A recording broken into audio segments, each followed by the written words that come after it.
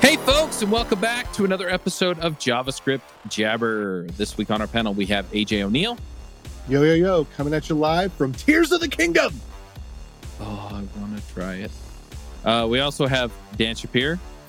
Hello from really sunny, nice weather in Tel Aviv. I'm Charles Max Wood from Top End Devs. Go check out our book club, topenddevs.com/book club. We have a special guest this week. It is Kyle Simpson. Kyle, welcome back. Yeah, thanks. It's been too long. I'm glad to be back.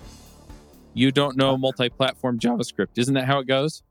Yeah, I think so, yeah. Do you want to just remind people who you are? I missed you, Kyle. Right. It's great to see you, Dan. Great to see you, Chuck and AJ. I'm glad to be back. Yeah, quick little refresher. If people don't know who I am, you may have heard of a little book series called You Don't Know JS. Somehow I managed to write those books. That's how a lot of people in the JavaScript world know me. And some like me for it. Some don't like me for it, but that's how I'm known at least. More recently, I've done a lot of speaking and teaching, advocating for the open web platform. And more recently, part of what we're here to talk about today is I'm part of a startup called Socket Supply. And we have a tiny little vision about completely reorganizing the web. So that's what I'm digging into these days. So I just want to know, does it come with socket wrenches? No, I'm just kidding. It is deliberately a pun. It should make you think like a hardware store. So real quick, as we jump in, what I'm always interested in is, and it seems like there are other people trying to solve the problem of kind of the multi-platform, one code base, thing. Like, what is the problem you're trying to solve? What's the problem space you live in? And then we can kind of dive into, okay, and what's the solution? Yeah, for sure. So going back 15-ish almost years, some of, maybe not quite that far, but at least 10, 12 years back, some folks that have been around long enough may remember kind of the early entrants in this space, like PhoneGap, which was renamed and became the Apache Cordova project. There have been literally like a dozen or more of those kinds of frameworks that have come out, from NativeScript to Ionic to more recently React Native.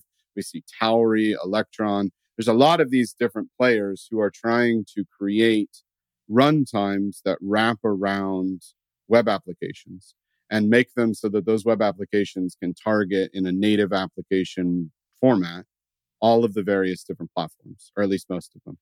So we are joining that space in one respect, in that is what Socket Supply provides, is an open source runtime that wraps around a web application like a PWA and turns it into an installable native app, such that it could be in the iOS store, it could be in the Play Store on Google, Windows, Mac, Linux, etc.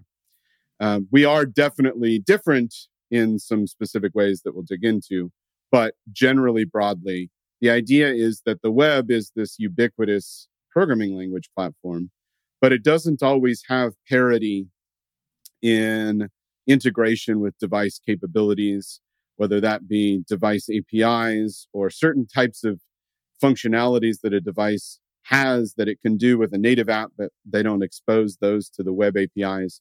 So this idea that we create a runtime that augments the web application capabilities to bring it more closer to parity with native apps, that's been around a long time, and Socket is kind of the newest entrant to that space. So hopefully that provides a quick overview. Yeah. I think people have been dreaming about this for a while with, I'm thinking React Native, capacitor, stuff like that, right?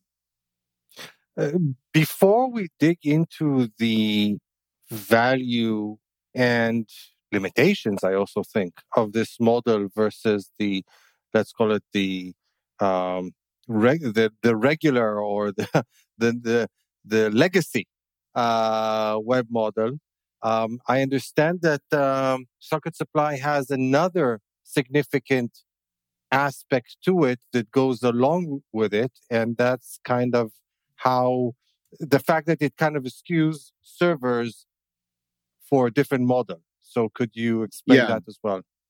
Definitely. Let me get into that. But before I do, let me just say that that is the thing that we think puts Socket Supply's framework in a class of its own, is there really isn't anybody else doing that. But if you think about simply the space of, can I use Socket Supply to create a traditional web app, but with augmented runtime capabilities like a native app, like the React natives and Tauri's and whatever. One specific thing to point out is that we have a bit of a different approach there even than those existing players. So we do not support or promote a backend process that is separate from the web view. You put your entire application in the web view that we wrap. Mm-hmm. We expose APIs. But Tauri, for example, promotes a separate backend process. Now, on mobile platforms, that's pretty okay and safe because the mobile OSs have some pretty good sandboxing of those apps. But if you were to use Tauri for example, a desktop app, the backend process that ships in that app is completely open to do whatever it wants to the device. There's no security restricting that main process, only the web view. And so for that reason, we don't support or require doing a separate backend process. We don't ask you to learn Rust to do that the way Tauri does. You just put your entire web application in the web view. And to contrast with Electron, which does not target mobile currently, Electron ships about 150 megabytes of overhead. On desktop, we are 1.5 megabytes of overhead for our tiny little runtime. And on mobile, that works out to about 8 to 10 megabytes worth of overhead. So we're trying to target a smaller, but we think better subset of that space. Now, to get to the question that you asked, Dan, about what is it that we think sets us apart really and truly, and that is that one of the main capabilities that our runtime adds, we do have full file system access, we have full Bluetooth access, but full networking access. Meaning no restrictions the way the web APIs currently restrict you. You can't really do full client server kinds of networking in the browser because the APIs just don't allow it. And we think that once you've installed an application as a user, you're inherently saying it is okay for you to do all of these full things. So the web APIs should allow that for installed experiences, and they don't.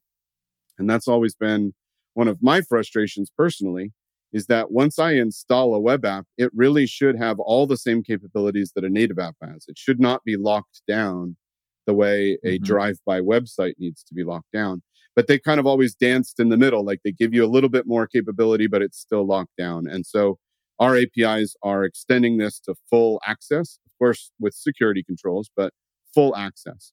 But with that networking protocol, we have designed and launched with that a full peer-to-peer serverless, truly serverless protocol, meaning that an app powered by Socket can communicate with another instance of an app powered by Socket and have no server whatsoever. And there are a bunch of really difficult problems in that space in the peer-to-peer world. Obviously, we're not the first to try peer-to-peer, but we have a protocol that finally solves zero server NAT traversal, zero server signaling between peers, and the discovery of the network and all of that stuff. That all happens over UDP with no servers whatsoever. And so to really summarize why this is such a game changer is that applications that currently think that they have to put all of their, what we would call backend logic in the cloud, their database management and, storing all of the data or whatever, essentially that becomes all optional. So any business of any size that is paying anything whatsoever for the cloud could start to go through and realize that with building with this peer-to-peer protocol and with our runtime, your apps can eliminate most or all of your reliance on the cloud, meaning that you're dropping off that whole bill from your overhead. And we think that businesses are going to get pretty excited about that. So I have to ask this first and foremost, because I go to your website and you're talking about peer-to-peer and you're talking about getting off the cloud. And the cloud model to me means economies of SaaS rather than economies of scale. Economies of scale, 1 banana, $1. 2 bananas, $1.50. 10 bananas, $5, right? That's economies of scale. Economies of SaaS, 1 banana, free. 2 bananas, $5. 3 bananas, call for enterprise pricing. And that's the thing that I think is evil about the cloud. But when I look at socketsupply.co, that's your website, right? It is, correct, yeah. Okay. your business, I don't even know what this is, but this is more than what AWS costs for, I mean, $8.99 a month. That's a hefty, so this is hacker free, pro $199, business $8.99, 3 banana, call for enterprise pricing. Explain yourself. I will explain myself. So first of all, we're an open source framework, and you can run $1 billion business without paying us a penny.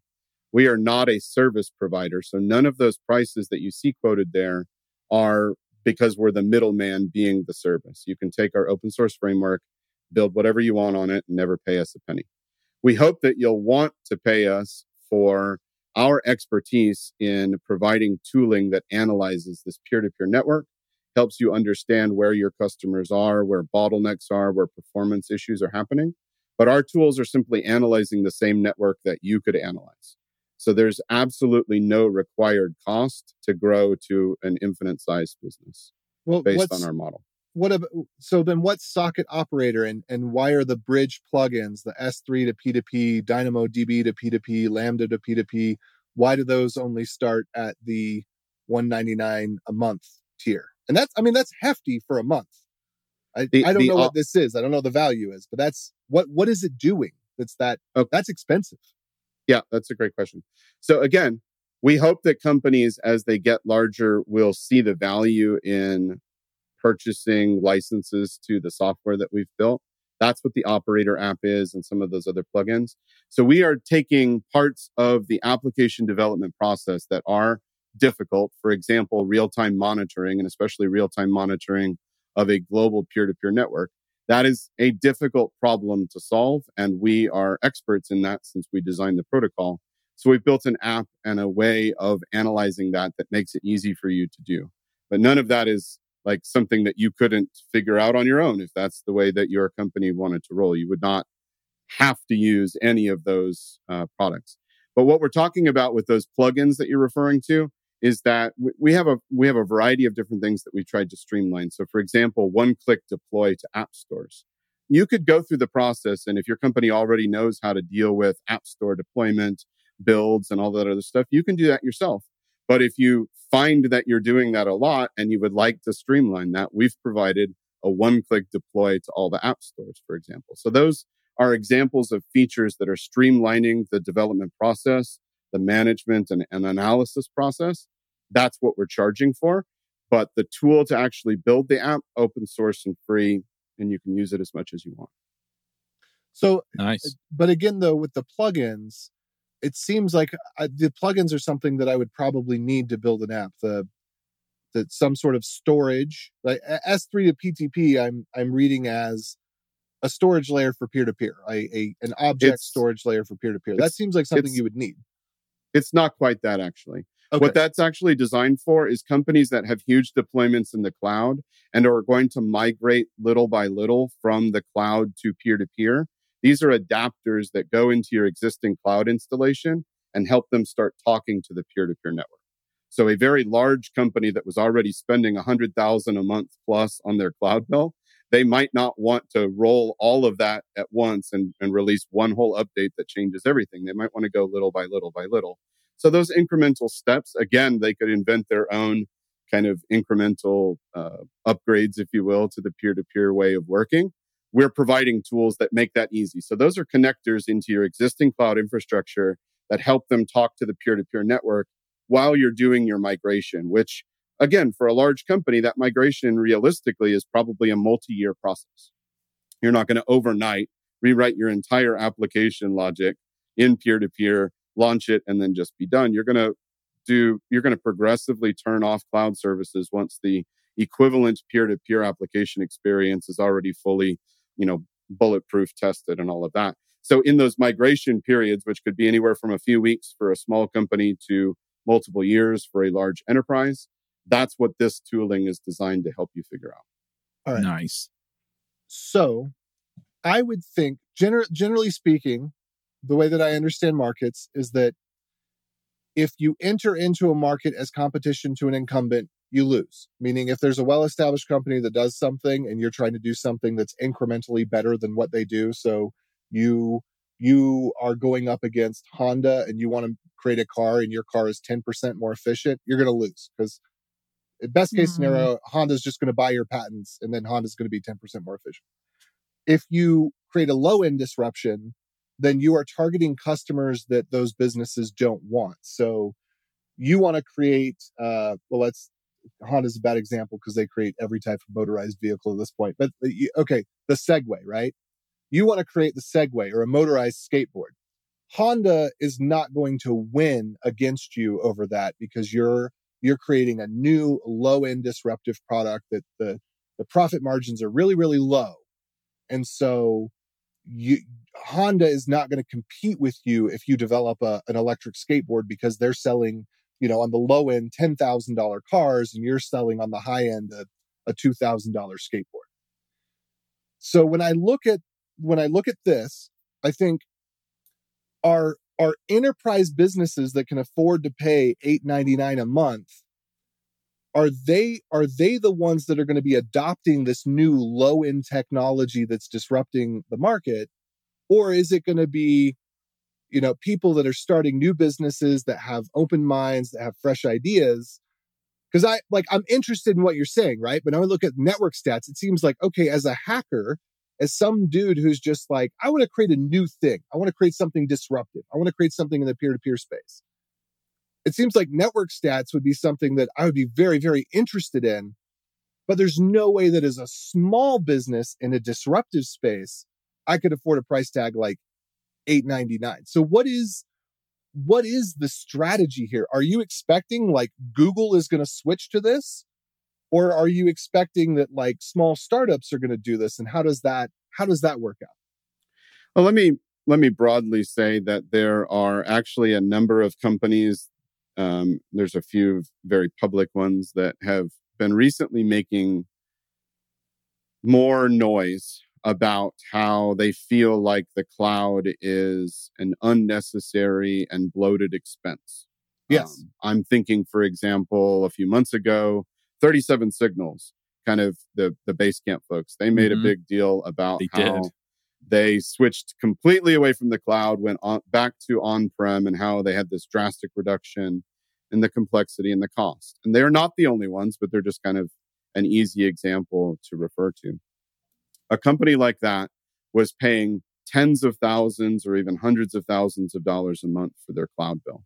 And so an $8.99 cost point for them is probably not going to register very much, right? Well, they are the company that would absolutely run both architectures in parallel for a while if they were, for example, to try this. And, there are conversations happening with them and companies like them. If they were to try something like this, they're the company that would run both of those architectures almost in an A/B sense for a while as they were migrating, until they were very, very confident that they had reached and exceeded the parity and quality of their previous server. They're now a server. They're not cloud anymore. But if they were to take the next step from going from on-prem servers to embracing the full peer-to-peer nature, maybe not removing all of their servers, but drastically reducing them. They would be running both of those in parallel for a while. And they are the ones that would be happy to pay to get all of the information that, our professional analysis software will give them, because that's a drop in the bucket compared to what they've already been paying. A small business that's starting out is going to use a free open source tool that we've provided.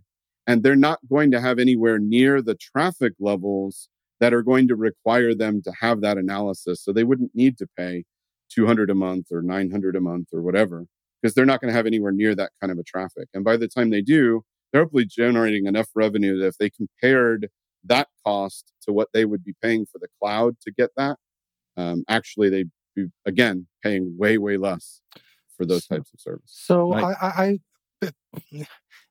like to kind of pull us back from the discussion about the cost and the business model to talk for a minute about the technological concepts here and what you're the problem. Can I say one thing real quick though? Oh, go for it. Because I think Kyle's point is well made in the sense that, I may try it out on the free level start figuring out how to migrate it. I mean, the pricing makes sense if you look at it that way, right? Okay, now I'm reliant on it. I've pulled stuff off of the cloud. Now I'm looking at, okay, how do I get enough of the other information I need in order to make this easier to use for my customers, easier to blah, blah, blah, right? And so now I'm starting to capture this information and go, oh, okay, I've got heat mapping. I've got, network stats. I've got, paint and performance, right? And so I start making it feel better and look better. And so, yeah, I totally, can kind of see the progression here, but I love that it's open source. And then, yes, I was going to say, let's talk about the technology because I want to know how to build on this because, I mean, I have some desktop and mobile ideas, several, and I'm sitting here thinking, okay, how do I use this sucker, right? How do I plug this into what I want to build and say, okay, I've got a thing, and guess what? You can use it wherever you want. So, and to kind of add on top of what Chuck just said, so the part about creating native apps is really interesting, and we'll probably want to dig into that, but that's less revolutionary, like you said yourself. There are a lot of other solutions, different approaches. We've had some recent episodes about the various ways in which this can be done, the benefits and limitations of each one of these approaches. But what really sets you apart is that whole peer-to-peer kind of angle or tie-in. Now, if I'm thinking about the features that so you're not really just doing away with the cloud. I mean, the cloud is kind of like the ultimate evolution that you're kind of like working against. But what you're really trying to do away is kind of like you said at the end, is like the whole need for the server in a sense. You just have the various peers working together. Now, if I'm thinking about the roles that the server plays, it does a lot of things, but it really, from my perspective, can be really summed up in three things that, server might do one of them or two of them or all three of them. One is it's kind of like the center or the hub. Like that's the one that everybody talks to and connects everybody together. So in a lot of systems, clients don't talk directly to each other. They all communicate with the server, and maybe even things start at the server if it's a web server. So that's one role.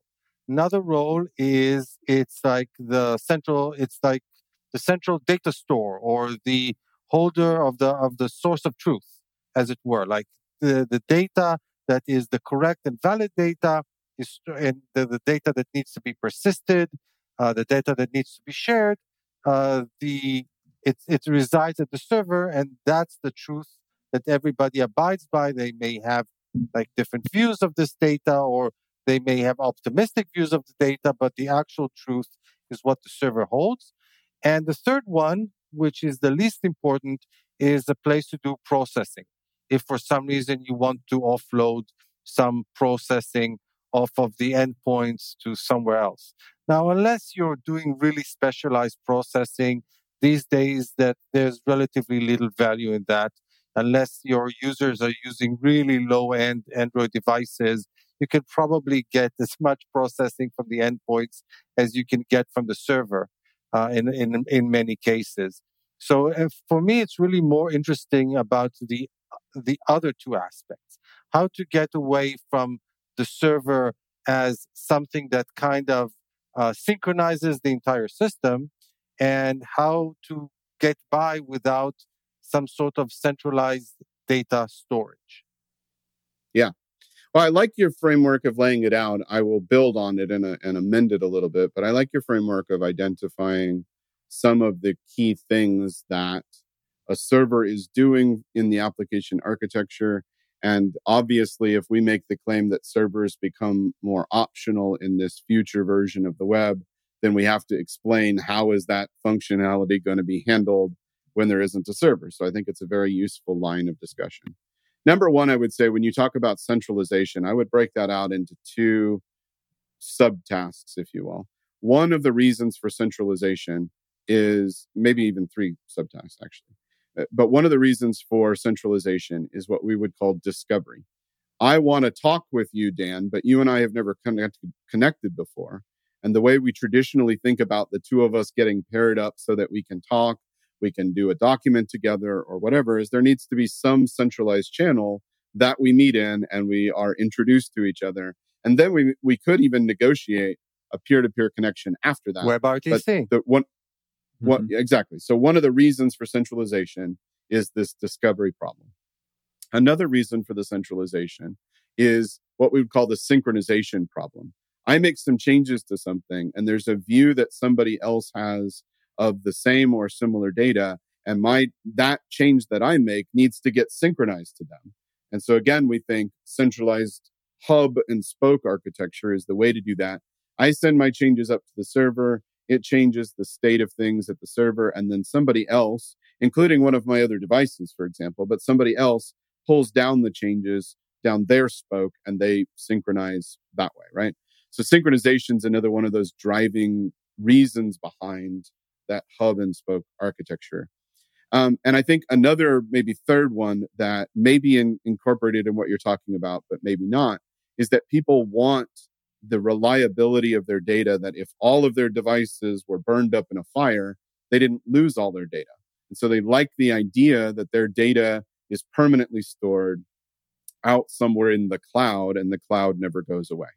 So I would articulate those as kind of primary reasons for the server being centralized. We also, you did point out this concept of what I guess I would call like the compute or the large storage use case. And quite frankly, peer-to-peer is not going to be a really compelling answer for some of those uses. For example, if you're doing blockchain, Bitcoin mining or something like that. Yeah. If you're doing large language model training or things that you would be inclined to perhaps customize very specialized hardware for those tasks, those are going to stay in servers and likely going to stay in the cloud. And we're not suggesting that all of that stuff would go away. What we are suggesting is that other stuff that I'm talking about becomes optional. You don't have to do that in the cloud just because you're doing these other tasks in the cloud. Another example of where you're probably going to keep using a server is large file distribution. CDNs distributing large video files. You're not going to be sending terabyte-sized video files peer-to-peer. You're going to still probably be getting those from a server, at least for any time into the foreseeable future. So the negotiation of which file to download can happen peer-to-peer, but the file itself will probably still come from a server. So we're not saying zero servers, zero cloud, the cloud completely goes away. We are saying that a lot of what we've stuck up in the cloud, and actually where most of the cost of the cloud that comes to these businesses, does become more optional in this model.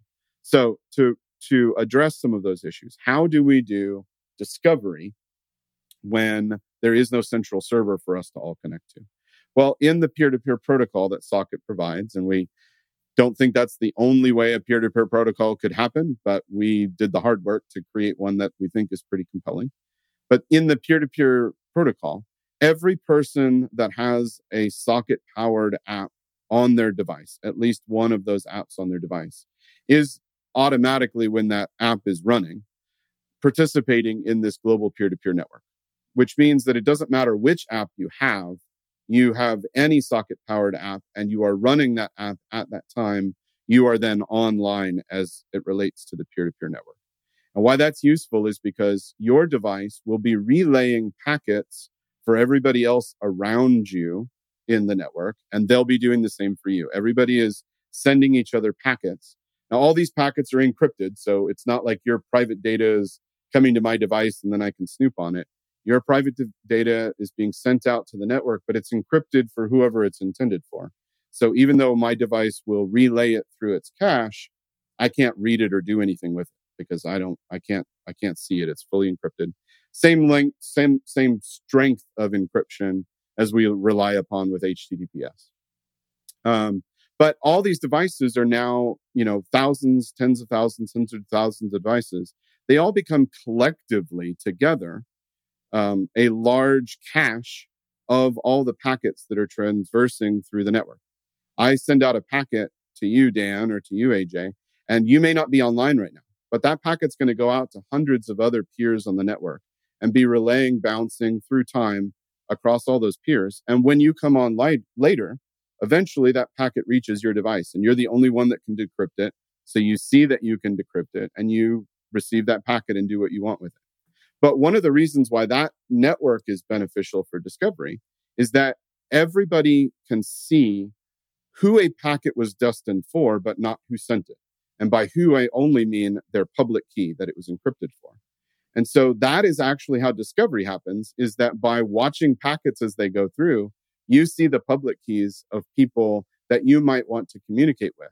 So if you were in a social media app and it saw packets going through for public keys, it would be able to present these as, anonymous entities at that point because you haven't connected with them, but entities that you could say, I want to send an introduction and see if this person is somebody I want to talk to. So at a network level and then at an app level, there's two layers there, but at the network level and at the app level, discovery happens naturally through a peer-to-peer network. And we can dig into some more of those details, but those things are actually handled very well by a peer-to-peer network. And one of the, key takeaways here is that unlike, this is going back to something that AJ was talking about earlier, unlike with traditional server and especially cloud-centric architecture, the more people that you get as customers of your app, the more you have to pay to scale out. It becomes more expensive and more complex. In a peer-to-peer network, the more people you get, the easier and cheaper the process becomes. So it grows actually invertedly. It's a little bit harder to get started, and it's a lot easier to grow to a global scale. So with that, I'm assuming you still have some sort of seed that there are some seed servers that these apps connect to join the network to get started, just like with the blockchains, right? So what we have right now is we've got a couple dozen of those, what we call introducers. Those are basically free AWS instances running our protocol. Those introducers will be decommissioned, right? The plan is for those to go away. The architecture is designed such that once you've had enough peers joining a network, and we've done some modeling on this, we think it's in the few thousands to 10,000, but once there's enough of those active nodes on the network, and you have connected before to at least one other node, then you won't ever really need to talk to an introducer again. So eventually, introducers will become unnecessary. And apps will probably provide their own specific versions of those if they want to make it easier for somebody to synchronize and get connected. But we won't be operating introducers eventually. It'll be fully decentralized. So even if there's a solar flare and everything on the planet reboots, as they boot back up, they won't need the introducers for the network to reactivate itself. What they will do is have the cache of all the people that they were previously talking to, and they will try to send packets out back to those same locations, and they'll send it to hundreds of those, and statistically through our analysis, at least one or two of those will respond, right? So it's very unlikely that if you've sent out 1,000 packets, that all 1,000 of them are completely disconnected and you don't hear anything. And even if that does happen, you can still start sending packets back to those, and people will see those packets going by, and eventually you'll get picked up by the network. But you'll eventually, you very likely in a large enough network, you'll eventually be reconnected within less than a second or two, because those packets go to quite a few different peers, not just one or 2 points. So is there cross-pollination between apps so that it doesn't become islands of networks, but that the network globally can persist? Yeah. So each app on your device, let's say that you installed 5 different socket-powered apps on your device. Each one of those apps currently maintains its own completely sandboxed, isolated cache. So there isn't any cross-pollination of discovery of one app to another. But I think in the future, we're going to have coordination between those caches, mostly for the reasons that you discussed. Right now, especially because on mobile, it's very difficult. Right now, they're just treated as separate islands. But it's important to note that an app's cache is app agnostic, meaning that it is able to forward packets for any other app type. So even if you have the Pac-Man game app, and you are going to be relaying, Twitter style, packets that are coming through, because you will have connected to a peer that had the Twitter app on it. And so they'll be sending you Twitter packets that you will relay on, even though you don't have the Twitter app on your phone. And again, you relay things on to everybody? Who do you relay things on to? It's a complex process of prioritization based on how quickly you've been able to connect and communicate with them in the past. So there's some sorting going on, but it's hundreds of different if you've met, and obviously the first time you're connecting, you haven't met anyone. So the introducer is going to say, here's a couple of dozen for you to try to talk to. And then you'll talk to them and they'll tell you about ones that they know. And so your cache of how many peers that you know about and have tried to communicate with, within a few seconds, it's in the thousands, most likely. And so it's sorting that based upon how quickly it's able to communicate, how often that peer is still online and responding to you and sending you packets. And that's how it prioritizes who to send your packets to. But it's constantly changing. Every time you disconnect and reconnect, kind of rediscovers its NAT type and reconnects to people and then resorts that list of who it should try to send packets out to. And going back again to the whole discussion about how this replaces the need for servers, where does the data reside? All right. So one key realization is that I think that we've one of the big lies that we've told ourselves is that for almost any application type in existence today, we think of there being, that is built cloud centric. We think of there as being one source of truth, as you posited in your question, that the server or the cluster of database servers represent the single source of truth. And we talk about things like eventual consistency. The reality is that for most application types and for most user interactions, there really is neither any central source of truth, nor is there even a need for a single source of truth. Most applications only need a tiny little slice of that source of truth, that global truth, for the interactions that a user is going to have with them. Even something like Twitter, there's no such thing as I see every single tweet, billions of tweets every single second coming through. You're only getting a tiny little slice of that, even if you were to hook into the real-time stream with, that they have in their API or something. So there is no such thing as a global source of truth for hardly any application. And what we're suggesting here is that you can actually lean into that. What you can do is store the data on a user's device that they need, and that becomes the effective source of truth for their experience. And so really, rather than there being one single source of truth, you have lots and lots, thousands, millions of different snapshots, slices of the global source of truth on all your customers' devices. And when your customer's state, whatever it is impacted by something that somebody else does, whether that's another customer, whether it's a vendor supplier, if they've updated their inventory or whatever, when that data goes out to the application and they see those packets come through, their app will recognize the parts of that data that they need to synchronize with their state to update their state. So that will change my application's view of the global state, because that data will just propagate through the peer-to-peer network. So you do have to think about things differently, but you do not even need a central database, one single central database, to run commerce-like web applications. You can actually do them fully peer-to-peer, because for most of those interactions, I don't need to see the whole global state of Amazon. I only need to see the state of the product I'm looking at. And I can get that inventory information from a couple hundred peers that are nearby who also have that information. So, but at the end of the day, the way that you're envisioning it is potentially having something that kind of feels like a relational database or small relational database on every endpoint, and every endpoint only getting that subset of the data out of it that is relevant to it, something along these lines.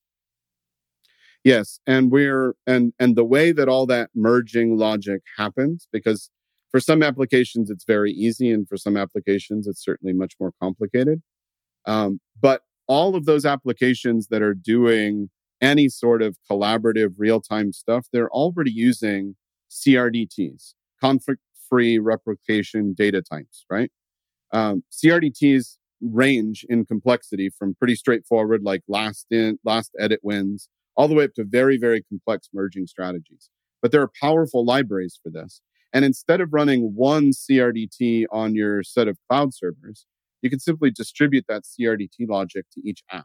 So each app is running a CRDT logic that merges in with its current local state, anything that it sees happening on the network that it cares about. And it discards or ignores any information that it doesn't need to service that user's particular interaction at that time. Interesting. And I'm kind of potentially seeing some sort of blockchain tie-ins potentially.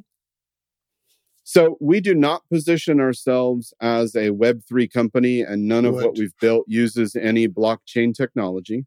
I will disclose that prior to working for Socket Supply, I was working for a Web3 company. I worked for a company that does a smart contracts for the Bitcoin space. And I do happen to personally think that of the entire Web3 space, I think there is some actual legitimacy in smart contracts. But I believe that they are way further out from Web 2, that the gap is way too big, and that we're not just tomorrow about to realize the vision of Web 3. So I personally have been describing the non-Web 3 stuff that I'm talking about today and that I'm working on now as what I would call Web 2.5. I think we have years, maybe a decade or more, of transition that we need to go through, both architecturally and maybe more importantly, with user perception and behavior and responsibility. We've got a long way to go before we possibly could realize some of the promise and potential of some of the Web3 world. So I would call this pre-Web3 or Web 2.5. We're not using any of that blockchain technology. That said, I mean, Web3's one of its big, promises is a fully decentralized web. And they don't really have a lot of great options yet for the decentralization of the front end. They have much more of an answer for the decentralization of the back end and the smart contracts. And so I think that we would consider ourselves to be Web3 friendly, but we in no way, shape, or form are promoting a Web3 agenda. We're just trying to promote moving the web to this decentralized future. Now, I assume that your peer-to-peer protocol, based on your descriptions, is not WebRTC. It is not. If for no other reason that you're avoiding the all issues around discoverability that have plagued WebRTC from day one, and effectively, to a great extent, have caused it to fail. You see web-based video chat like the one we're currently using to record this podcast, but the vision of WebRTC data channels, I'm not aware of it having been realized at scale by any significant software that I'm aware of. If somebody who's one of our listeners is aware of something like that, feel free to drop me a line. But I'm not familiar with anything like it. And again, I'm guessing that one of the problems had to do with the whole concept of discoverability and all the challenge of preparing those servers that get the whole ball rolling and to have it work across all network environments, etc. Yeah, so I'm glad you bring up WebRTC. So I have several things to say about that. So first of all, WebRTC, for those that maybe don't know or don't know how long this has been around, it's been around for a lot longer than a decade. So this is actually not a nascent technology. It's a rather well-established technology. And in fact, is actually in the process of being phased out or deprecated for a future standard that they call Web Transport. Web Transport is kind of the future of WebSockets and WebRTC kind of rolled up into one. But even Web Transport is still going to be limited. If you read the spec, you're still not going to be able to do the true client server, meaning that really what we mean is peer-to-peer. You're not going to be able to do peer-to-peer UDP networking in the future Web Transport, at least as the spec currently stands. So there are still limitations, but they're kind of fusing WebSockets and WebRTC together into Web Transport. I think it'll be several years before anything like that concretely is reliable, cross-platform. So we're not that. What we are is providing a UDP-based networking protocol from the core primitives of the device down into your web application through an API that looks much like Node's UDP socket interface. And so we're allowing you to start communicating with UDP packets without any servers. And that's the other big thing with WebRTC is that, and even, WebSockets, they're married together because in WebRTC, you can't make a connection that is peer-to-peer over WebRTC until you've been introduced. And that always required a server. For many, many years, we've talked about, is there going to be a future where we can have zero server WebRTC signaling is what it's called in the WebRTC world. Can we have zero server signaling? And I did see some interesting experiments into that, like, for example, tunneling signaling packets over DNS text records and, things like that. There have been some attempts to get away from it, but the standard, the status quo right now is that WebRTC installations still require rather costly servers. They're called stun and turn servers that do the signaling, the intro, and in some cases even the media relay. Those are where the real bucks get spent, on the media relay. So we're almost undoubtedly running through a stun or turn server to do this call, and at least some of our media relay is happening that way.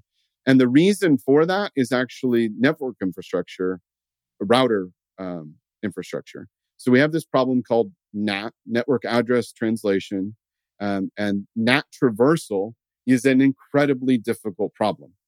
Now, WebRTC has built into it a way of negotiating around NAT traversal, and it uses the server to, send the signaling is sending those packets back and forth.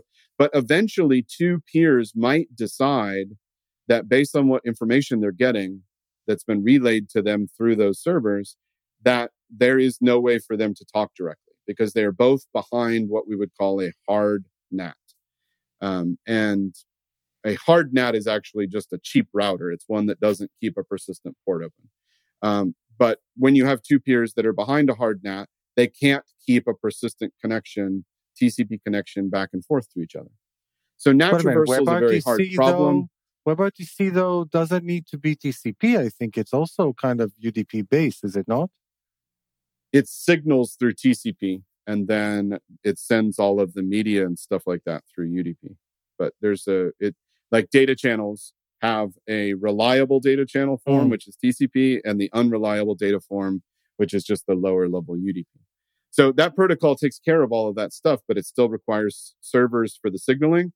And when two peers can't talk to each other, it still requires I think it's the stun server that does the media relay, right? Which is the really expensive And you stuff. do away with all that by the virtue of your UDP-based protocol? In a sense, yes. So if we talk about the signaling portion of that, needing some WebSocket server to relay signaling, you can still signal, you can still talk to each other and negotiate connections. And again, our peer-to-peer protocol is doing all of that negotiation and signaling and NAT traversal stuff for you. You don't have to write a single line of code for that. Just like with WebRTC, you just say, I want to connect. Here I am. I introduce myself, and then you start hearing back. That is fully zero server. That's kind of one of the unique things about our NAT type discovery, or what we call NAT reflection process, is that we send out multiple packets. And when we receive multiple packets back, we can compare the differences in response. And that tells us what NAT type we're in. So as long as there's at least 2 or 3 other peers that hear your outbound message when you connect, which there are now because of our introducers, and there will be because of the future state of the network, as long as you get back at least 2 of those responses, your device is able to determine definitively what NAT type it's on. And once it knows that, it knows how it needs to communicate with others. And so if you find a peer that you cannot directly send packets back and forth to, then you simply won't connect to that peer. But you have all the other peers that you will be able to connect through, and your packets will relay through them to these other people. So they will act like those relaying servers, but nobody's paying for those servers in the way that you're doing in WebRTC. Now with media, right, like real live video and audio like we're talking about, you're probably not going to send all of those packets over the peer-to-peer network. You're probably going to want to have more direct connections. And so we are actually working on things that might look like a WebRTC kind of direct media protocol. Interesting. Real-time stuff as an additional layer on top of our existing network. In the meantime, you can use our peer-to-peer network to do the signaling for a WebRTC connection. And that's what we think will happen. Okay. Interesting. Oh, okay. But at the end of the day, what you're saying is that once I discover another peer through this whole relay network, I can then, assuming the network allows it, create a direct communication channel with that other peer, and then I can literally do whatever. Yes, exactly. If the NAT types are compatible and you have a direct connection, you could establish a fully symmetric TCP connection with them if you wanted to. And that's probably kind of one of the early versions of this, is just establish. TCP, unfortunately, has a lot of overhead to it, which is why UDP is faster, but obviously UDP is less reliable. So you have those trade-offs, right? And so you see that's why like TCP was ditched, and as you said, in HTTP3, the quick protocol. We'll see things like that where apps will go ahead and establish their own direct connections with peers that they're able to. And if they're not able to do that, then they'll just keep relaying through other peers. So, go ahead, AJ. I was going to say, TCP has some definite advantages other than reliability. One being it's easier to prevent abuse on TCP because the abuse control is built into the protocol, whereas with UDP, it is very, very difficult to handle denial of service type situations. You can't put back pressure on a UDP connection. If you have an attacker, you can basically reverse attack an attacker, and that's basically built into the protocol on TCP. You can slow Loris the attacker and say, okay, I'm going to handle your packets, but I'm going to handle them so slowly that it's not going to be a problem, or I'm just going to let them drop. With UDP, that's, so it's not just UDP is our glorious savior. I just want to put it out there. No, it's also, so I'm also just to I'm add, glad you bring that up. Just to add before that, Kyle, that that famous saying that was said about TCP, that whomever decides to avoid TCP ends up reinventing TCP. Well, I think the folks that at Google that ditched TCP and went with the UDP based quick protocol would probably maybe they would agree, maybe they would disagree, but they're smart folks and they know what they're doing. So I think the future of TCP. That's for YouTube. Right? That's not for blogs and that's not for Gmail. That's for YouTube. Why? Most of the web is already upgraded. Most of the web is already upgraded to quick without even anybody even knowing it. All right. I'm going to grab the wheel because I think there's some important stuff that we haven't covered. Okay. Go ahead, Kyle, and then I'll grab There's the wheel. One last point that I just want to address. I'm really glad that you bring up, AJ, the attack vector of this protocol. We have built into our relay protocol, our peer-to-peer relay protocol, that peers only forward packets for other peers if those peers have been forwarding packets for others. So there's a natural balancing protocol that if somebody were to come onto the web and start publishing, but not relaying for others, then they are automatically going to start getting deprioritized down the list. And eventually all their packets will be ignored by all the socket peers. And that's like, so we have built in right? some controls to keep the peer-to-peer network balance. I just want to bring that up. Yeah. And that's like the way BitTorrent does it, more or less, right? It's similar. Yes. But then how do you prevent the opposite, which is that, because it's super easy to spoof UDP packets because there's no session data. And this is how the whole NAT traversal works, right? Is you flood a bunch of UDP packets out, you check which ones get received, you basically spoof on both sides at the same time that you're both sending and receiving, and hope that the port numbers aren't randomized so that you can kind of send a packet to yourself, get it back, see what the port number on the outside is, then send 10 packets, have the other side send 10 packets that are replies. So you're both sending the replies and the requests simultaneously so that the firewall will just happen. It's like a timing attack in essence, but it's a feature, not a bug, right? Yeah, I think this is way beyond the depth of what we should get to on this podcast. You bring up very interesting points that are part of the design and the research and the analysis that we've done, but we probably should take those to our Discord channel. Yeah, I'm going to grab the wheel now. So here's the because I find the peer-to-peer P2P. I love the discussion. Right? What can I do with it? What can't I do with it? How do I make this work and be a good citizen? And make all this go. But I have to say, I mean, one thing that I'm just wondering about as we dive into this is, how do I build these apps? right? Because you've kind of said you build it with web technologies. I actually went and looked at the guide, and the guide says I can use React, Svelte, Tonic. I don't know what Tonic is. Vanilla and Vue, and I'm assuming Vanilla is just HTML and CSS and whatever JavaScript thing you want to drop on it. Mm-hmm. But yeah, I mean, is that it? I'm assuming I just put all of my source code in the particular folder and I just write a web app. I mean, is that the reality of what we're talking about here? Yeah, you literally build what we would traditionally consider to be a progressive web app, with or without the service worker component of that PWA. But if you were building an installable app, an app that was designed to have an app-like experience, not a website-like experience, you build that with whatever web technology you like. Our runtime wraps around the native web view of each platform.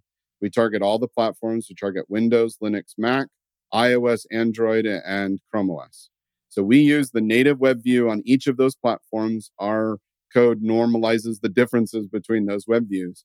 And we load your app up into that web view. And then we inject into that web view additional APIs that allow you through what's called IPC to communicate back, secured with CSP headers, right? So you can't just free range access. You can lock it down.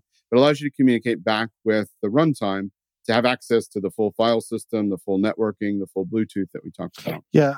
And so it's literally just a web app with some additional node-like APIs. I think that this is a key aspect when we're comparing to other technologies that are out there for building native applications using web technologies. A key difference, and again, we discussed it in previous episodes, but a key distinction is that some of them use web technologies, but the UI is still native, while others, as you, basically the UI itself is web. It's like you said, it's a web view. So everything is HTML effectively and the browser DOM. Enhanced with additional functionality, but and maybe normalized, like you said, across different implementations. But still, what you're building is a web app. That's exactly correct. And actually, when I joined Socket, let me just emphasize, when I joined Socket, literally on day one, I said, I would like us to eventually be able to do the same things that we're doing in a native app, but just bring those directly to a real PWA, not even a packaged thing in the App Store, just a real PWA that somebody visits in a browser. I'd like them to have Socket-like capabilities. And there are on the roadmap some explorations around that with some tricks of a specialized service worker that can kind of intercept and communicate in a back-end way. So, but that I just wanted to disclose, it is my goal that eventually we don't have to use the native app wrappers to achieve this. I think the web can do this. Where I look at it is using the native app wrapper as a temporary stopgap until the web has this capability to communicate peer-to-peer the way it always should have been able to communicate. So yeah, I hope you're right. To be honest, that this is something that becomes web native. Yeah. Anyway, go ahead, Dan. This is the feeling that I got from listening to you with the explanation. And even though you started with a native app angle, because that's the easier one to understand, at the end of the day, what's really driving the entire concept is that peer-to-peer facet. At least that's the vibe that I'm getting. And that the need for the native app stems from current limitations of the web platform that makes it difficult to integrate this peer-to-peer protocol into the existing, infrastructure. Yeah, I'm speaking as an individual person when I say that. I'm not speaking for the rest of the members of my company, but it's why I joined Socket, is because I believe Socket is an effective stopgap while the web upgrades and trains all of the web's users to think like this, to own their own data, to own the responsibility. That's actually what's driving me, even more than like, let's reduce cloud costs, which I think is going to be compelling to businesses. To me, what's driving my involvement in Socket and why I think Socket is going to change the web is because we have already seen over the last 5 to 8 years a pretty significant change in web user behavior around authentication. We now see in large swaths of the web, we now see people embracing this concept of two-factor authentication because we have trained little by little over many, many years, a lot of the users of the web to own the responsibility for providing a more secure authentication process. And that typically has involved having a second factor, generally a second device. That's an ongoing process. We certainly haven't upgraded everybody to that way of thinking, but we've seen a wide shift in that behavior from over the last 5 to 8 years. We need to take the same shift, the same kind of shift for people's relationship to their data. Right now, our perception is my data is not my responsibility and it's also not my property. My data is actually owned by the cloud. It's owned by the business. And it's not my responsibility, it's their responsibility. And we need to completely flip that to where users expect that data is first and foremost on their device. Their data is on their device so that even if they're not connected to the internet, they have their data. And we also need to help them realize that it's their responsibility to make sure that their data goes only where they want it to go, nowhere else. So we'll make it extremely easy, again, by providing things like Bluetooth and so forth. We're going to make it easy for you to synchronize all of your data across all of your devices. Apps will be able to do that in the background. And so you'll get the benefits of synchronization without needing a cloud server to do it. And once we train users to expect that, they will, I believe, begin to choose apps that give them that control over their data. It's becoming increasingly, especially in certain parts of the world, an increasingly important conversation about what happens when my data is used in ways that I don't like. We see loss of freedoms here in the United States based on them being able to use your data in ways. And there are certainly other countries that have these problems as well. So I think we're seeing that shift in user perspective and in behavior. And it will take many more years to get there. But I think over the next 5 to 10 years, that will happen. And that's why I said at the very outset that I consider this to be an inevitable change to the web.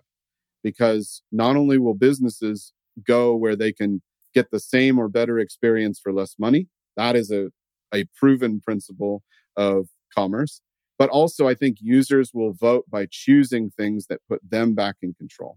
That's why I'm at Socket.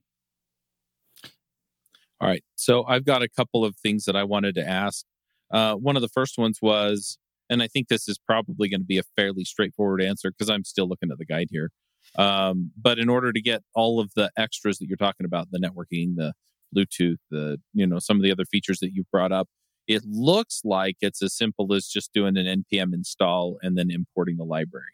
And then from there, I can call the APIs. Is that correct?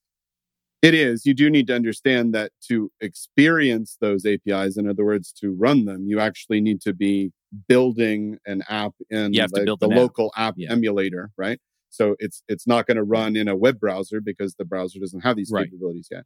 But yes, it literally is take your PWA, drop it in a folder, npm install, and then you're running an emulator and you can refresh the page just like you would refresh a browser page.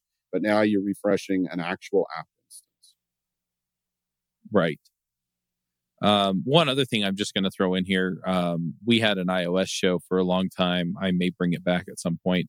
But one of the things that people always ran into was generating the certificates for the apps. And I love that you have a walkthrough for it. So just props on that because it is a giant pain for Apple apps. So the other question that I had was, you mentioned that some of the capabilities you believe can, be built into the browser. Are you all working through the process of, for example, submitting these to the ECMAScript committee, TC39, to see if they will accept some of these? And then the other question I have is, what are you going to do about Safari when it's still way behind and still way behind and still further behind? Yeah, right. So first off, this won't be TC39 because these are not JavaScript features that are needed. These are web platform features. So it'll be and W3C that we will put it through someone else. Yeah. Right. But that's absolutely on our roadmap to petition those things. I think we need to wait for a little bit more maturity in the web transport spec because it is the closest that we've seen come to by virtue of the fact that it finally embraces UDP for the first time.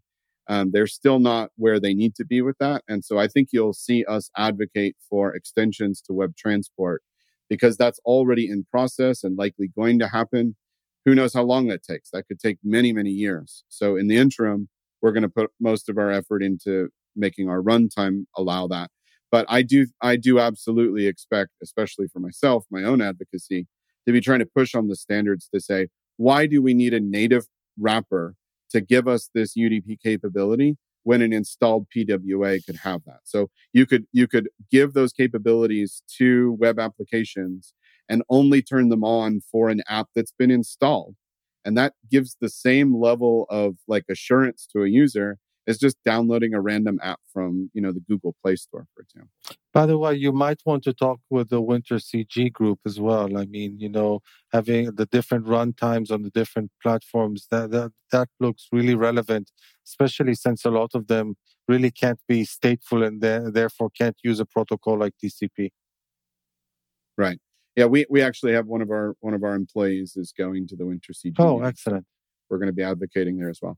I'll also shout out another one of the communities that we are part of and really trying to bolster is the Local First web development community. Localfirstweb.dev is their website. There's a Discord community that they have up that. They have monthly meetings. I'm actually speaking at the end of this month of May at their Local First meetup.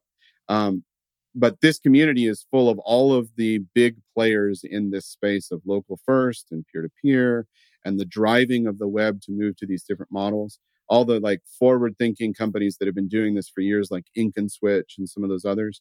And Socket, being newer to we just joined this community and are trying to bolster and support that. So I want to shout out Local First Web Dev because I think the people that are going to make this change for the web are the people that are in that group. All right. Well, we're getting toward the end of our time. I'm sorry I grabbed the wheel, but I just wanted people to be able to find this stuff.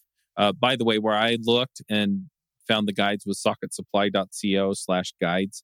And I'm looking through it and I'm going, yeah, this all makes sense to me and is fairly easy to get going. So I'm kind of tempted to do some videos and kind of show it off. That'd be awesome. Well, we'll see how much time I have over the next few weeks. So, we've got active users in our Discord community, so I'd invite anyone that listens to this to come check it out on that website, and then come to our Discord community. And we're active there, and we've got a bunch of other users that are building stuff. We've already got businesses that have started doing the conversion process, and I'm sure they'll report back on what works and what doesn't for them. But this is not like this. We hope this happens in the future. It's all happening right now, and we're excited about that.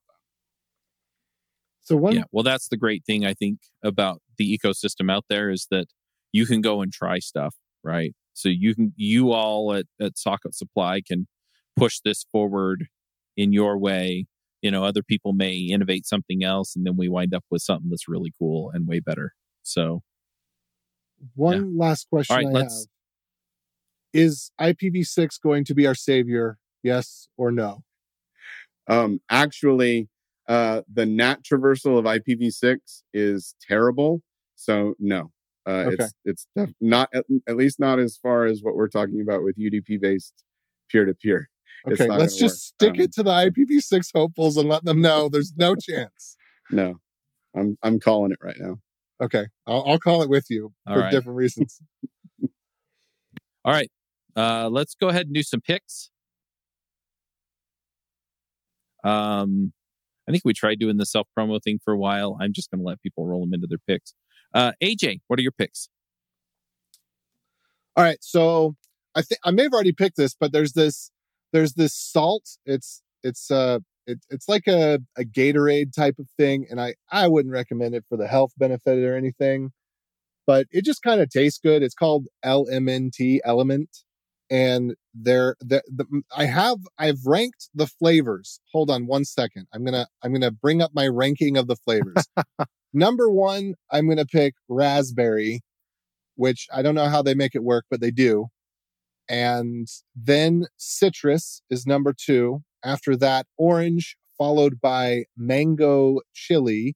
And to get the mango flavor, because your taste buds exist all around your tongue. And in order to get the mango flavor, you have to let it get to the sides of your tongue. If you just swig something, you'll kind of create a channel with your tongue, and the water will just go right over your tongue, and it won't get over to the side. So you're gonna have to swish it to get the full mango flavor, but it's there.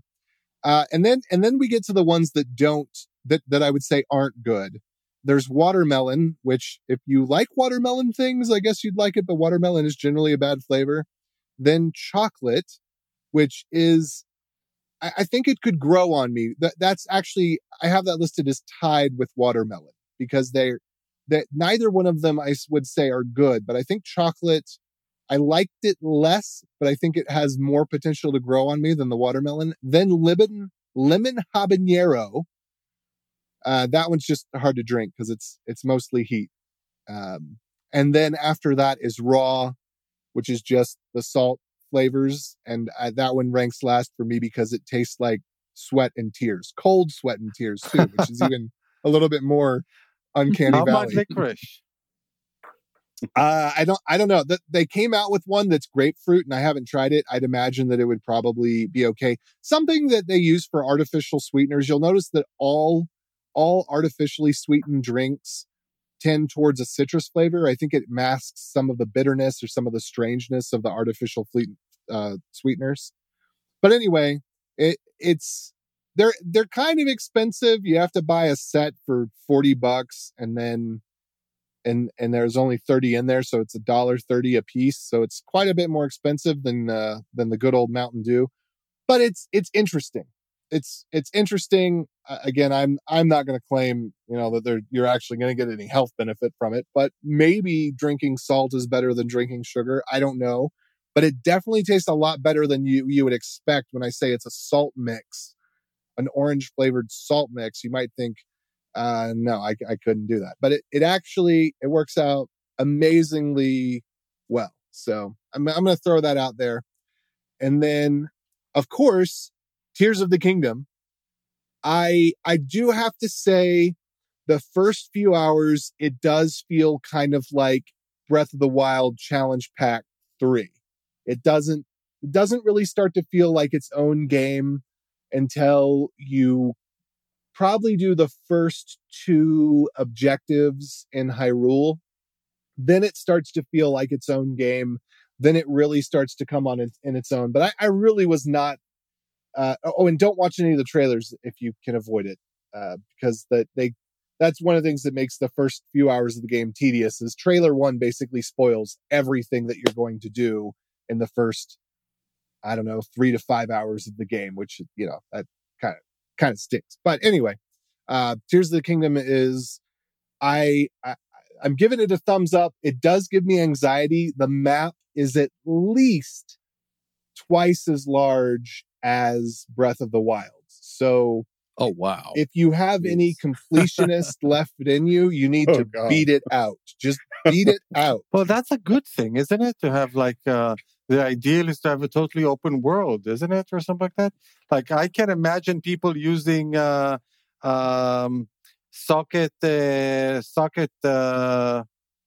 What's the full name?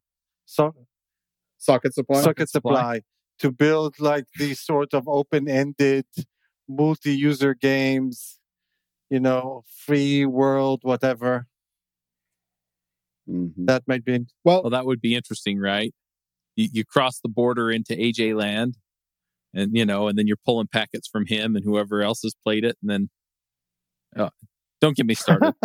I don't know, but I can say that I appreciate the fan service. I think that they recognize that a lot of people felt that Breath of the Wild was a bridge too far.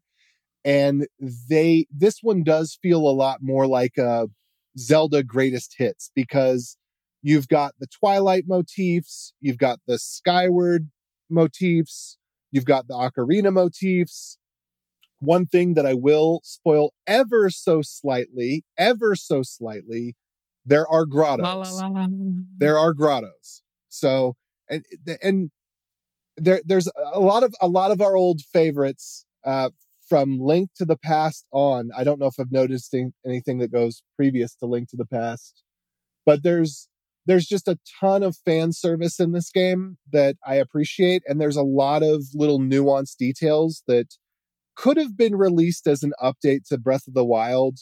Some of the menu system changes, a few of the interactions that you have with characters that have been tweaked just a little bit in ways that people kind of complained about, that they fixed. So it's shaping up to be a really, really strong title. And I will say, once you play the first few hours, you should immediately play them again, because there's a whole bunch of stuff that happens right at the beginning that, if you aren't looking for the details, if you don't have the scope of like the world that's being built, you'll miss just a ton of the detail of what's going on, especially in the opening sequence. That is really interesting to see a second time. So I'm already doing, I'm playing it twice simultaneously. Once that I'm streaming, which is on AJ Plays Nintendo, the Twitch and YouTube, and then another that I'm doing with my family. So I'm playing it twice simultaneously. But yeah, so that's those are my picks. And then I will say BNNA is coming together. I think we had some issues. Both there were some personal issues, some family things that came up for one of the guys, as well as getting sick. So we did not actually get the servers in 2 weekends ago like we thought we would. But it looks like this weekend we will get the servers up. Everything's configured locally, so we're ready to take it up to the data center and then start accepting some beta customers. So if you're interested in cloud services that are privately owned with pricing that scales economically, bnna.net. Cool. I usually try and cut off the long rambles, but I selfishly wanted to hear about it because I want to play the video game. So, Dan, what are your picks? Okay, I also have a couple of picks. So at the time of this recording, we had a previous episode where we brought Dan Abramov on to talk about the React server components. At the time that we're recording this, the first part has already come out. The second part is supposed to come out this week. So this kind of puts a time frame for our listeners around when we're recording this. And Dan gave a talk after a long time hiatus from giving any talks. He gave a talk at RemixConf, which is kind of interesting because Remix is the React platform that's not currently embracing React server components. But anyway, this talk is really interesting because Dan is really trying to put a different spin on this whole concept. Like, I think one of the big issues that anybody looking at React server components contends with is the break that it makes with how React is currently used, seen, perceived, and understood. It kind of puts React on its head in a way. And in this talk, Dan kind of embraced that. So he basically gave the started building React as a back-end framework, effectively a JavaScript alternative to PHP, as it were, and then built from there. Like we said, it's an alternate reality where instead of PHP, people had JavaScript before the web existed, and they decided to use that to build their backends before even front ends existed. And it's just all done with React server components. And it's a really interesting spin when it's presented this way, because that's effectively, first of all, how they think about it. And it also puts a lot of their architectural decisions in perspective of why they chose the different things that, the different various mechanisms that they chose. So I obviously highly recommend listening to our podcast every episodes with Dan, but I also recommend watching this video. So it's called React from Another Dimension. So that's my first pick. My second pick is the podcast, one that I had a bit of input on when it started, and I'm really glad to see it, collecting more episodes and becoming a really interesting source of information. And it's called Catching Up with Web Performance. And it's kind of reminiscent of my JavaScript Story podcast that you used to have, Chuck, but it focuses on people in the web performance community. So he's talking to people like Annie Sullivan that we had on this podcast, and other people Barry Pollard, which we should have on this podcast. I think I might have invited him. Noam Rosenthal, who we had on this podcast, and others in the web performance community, how they got into web performance, where they came from, what they did in the past, etc. Really interesting. I'm enjoying listening to this podcast. So that would be my second pick. My third pick also has to do with previous episodes that we had. Remember, AJ, when we had Yoav Avrahami from Wix talking about the Wix platform for web developers, and you kind of pushed back on your desire not to be tied to the Wix platform. And interestingly, Wix have recently announced Wix Headless, which is basically providing all of their services as headless services or APIs that you can use from effectively wherever. And they also have some sort of cooperation going on with Netlify. So you can actually, if you're building or deploying on the Netlify platform, let's say you're building something in Next.js or whatever, and you're deploying it over Netlify, you can very easily integrate with a lot of the various Wix backend services like Wix Booking and Wix Events and Wix Payments and so on and so forth. There's a whole bunch of them. I haven't tried it myself, but it sounds really interesting. So that's another pick. Probably need to get somebody from Wix or Netlify or both to come on and talk about that. And my last and final pick, I used to pick the war in Ukraine, and then I kind of stopped. I don't know why. Maybe because it's just going on for so long. We're kind of normalizing it. But Russia recently announced that they have captured Bakhmut. Ukraine kind of denies it, or at least partially denies it. But the point here is that Russia has effectively leveled Bakhmut. So you're talking about a city that has existed, I think, for centuries, was home for tens of thousands, if not hundreds of thousands of people, and is now a big pile of rubble. Nothing more. And this war is so atrocious, and it's so sad and heartbreaking. And again, I call on anybody who can, have any way of helping the people of Ukraine to do so. And that would be my last pick for today. I'm going to jump in with a few picks here. So the first one is I do a board game pick. I haven't played any new board games just because my friends and I that usually get together and play. It's the last 2 weeks of school, and so we've all had stuff going on. So I'm just going to fall back on one of my favorites and just pick one that I've already picked. And the one I'm going to pick is called Ark Nova. It's kind of a complicated, involved zoo game. So you're building a zoo, you get animals in, they give you different abilities or things like that. So you're trying to build the prestige and other parts of your zoo. And then right at the end, it's basically, down to who built the best zoo. It takes us about 2 hours, maybe a little longer to play. And anyway, I really, really, really enjoy it. So Board Game Geek has it ranked at a 3.75 weight, which is a fairly complicated game, fairly involved game. So if you're a casual gamer and you don't like the really, really involved games, this is not your game. If you really love kind of the involved, fun, in my opinion, fun, I guess, games, then definitely check it out. Few other picks. I just finished a book series. The first book is called I Am Not a Serial Killer, and I just found out that there's a movie that's based on the first book.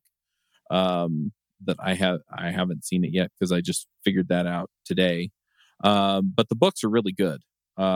They're relatively quick. I listen to them on Audible, quick listens. 6-7 hours. But they're really, really good books, and I really enjoyed them. The author is Dan Wells, and so I'll put links to those in the show notes as well. And then, the book club. I'm going to pick our book club book. The last call that we had last week, we actually had the author come and talk to us. We're reading 7 Languages in 7 Weeks by Bruce Tate. Now, Bruce is a friend of mine, so he just jumped on. He's also going to come on for the last language, which I believe is Haskell. But he's going to come on, and we can kind of dig into Haskell or whatever other questions we have reading the book. He starts with Ruby and then kind of goes more and more kind of functional concurrent with each language. So he does IO and Prolog and Erlang and Scala and Haskell and Ruby. Those are the 7. So anyway, it's going to be fun. It's going to be super fun. So that's what we're doing through the end of June. And then the last thing that I'm going to pick, I'm just going to throw it out there. I'm starting to put content together for top end devs that is all behind the paywall. And so I'm going to be handing out coupon codes at JS Nation. But if you want to get in and get your first month free on top end devs while I'm kind of getting things up and running and getting all this stuff put together, you can do that. Just go to topenddevs.com /sign up. And then from there, use the coupon code JSJabber and it'll get you your first month free.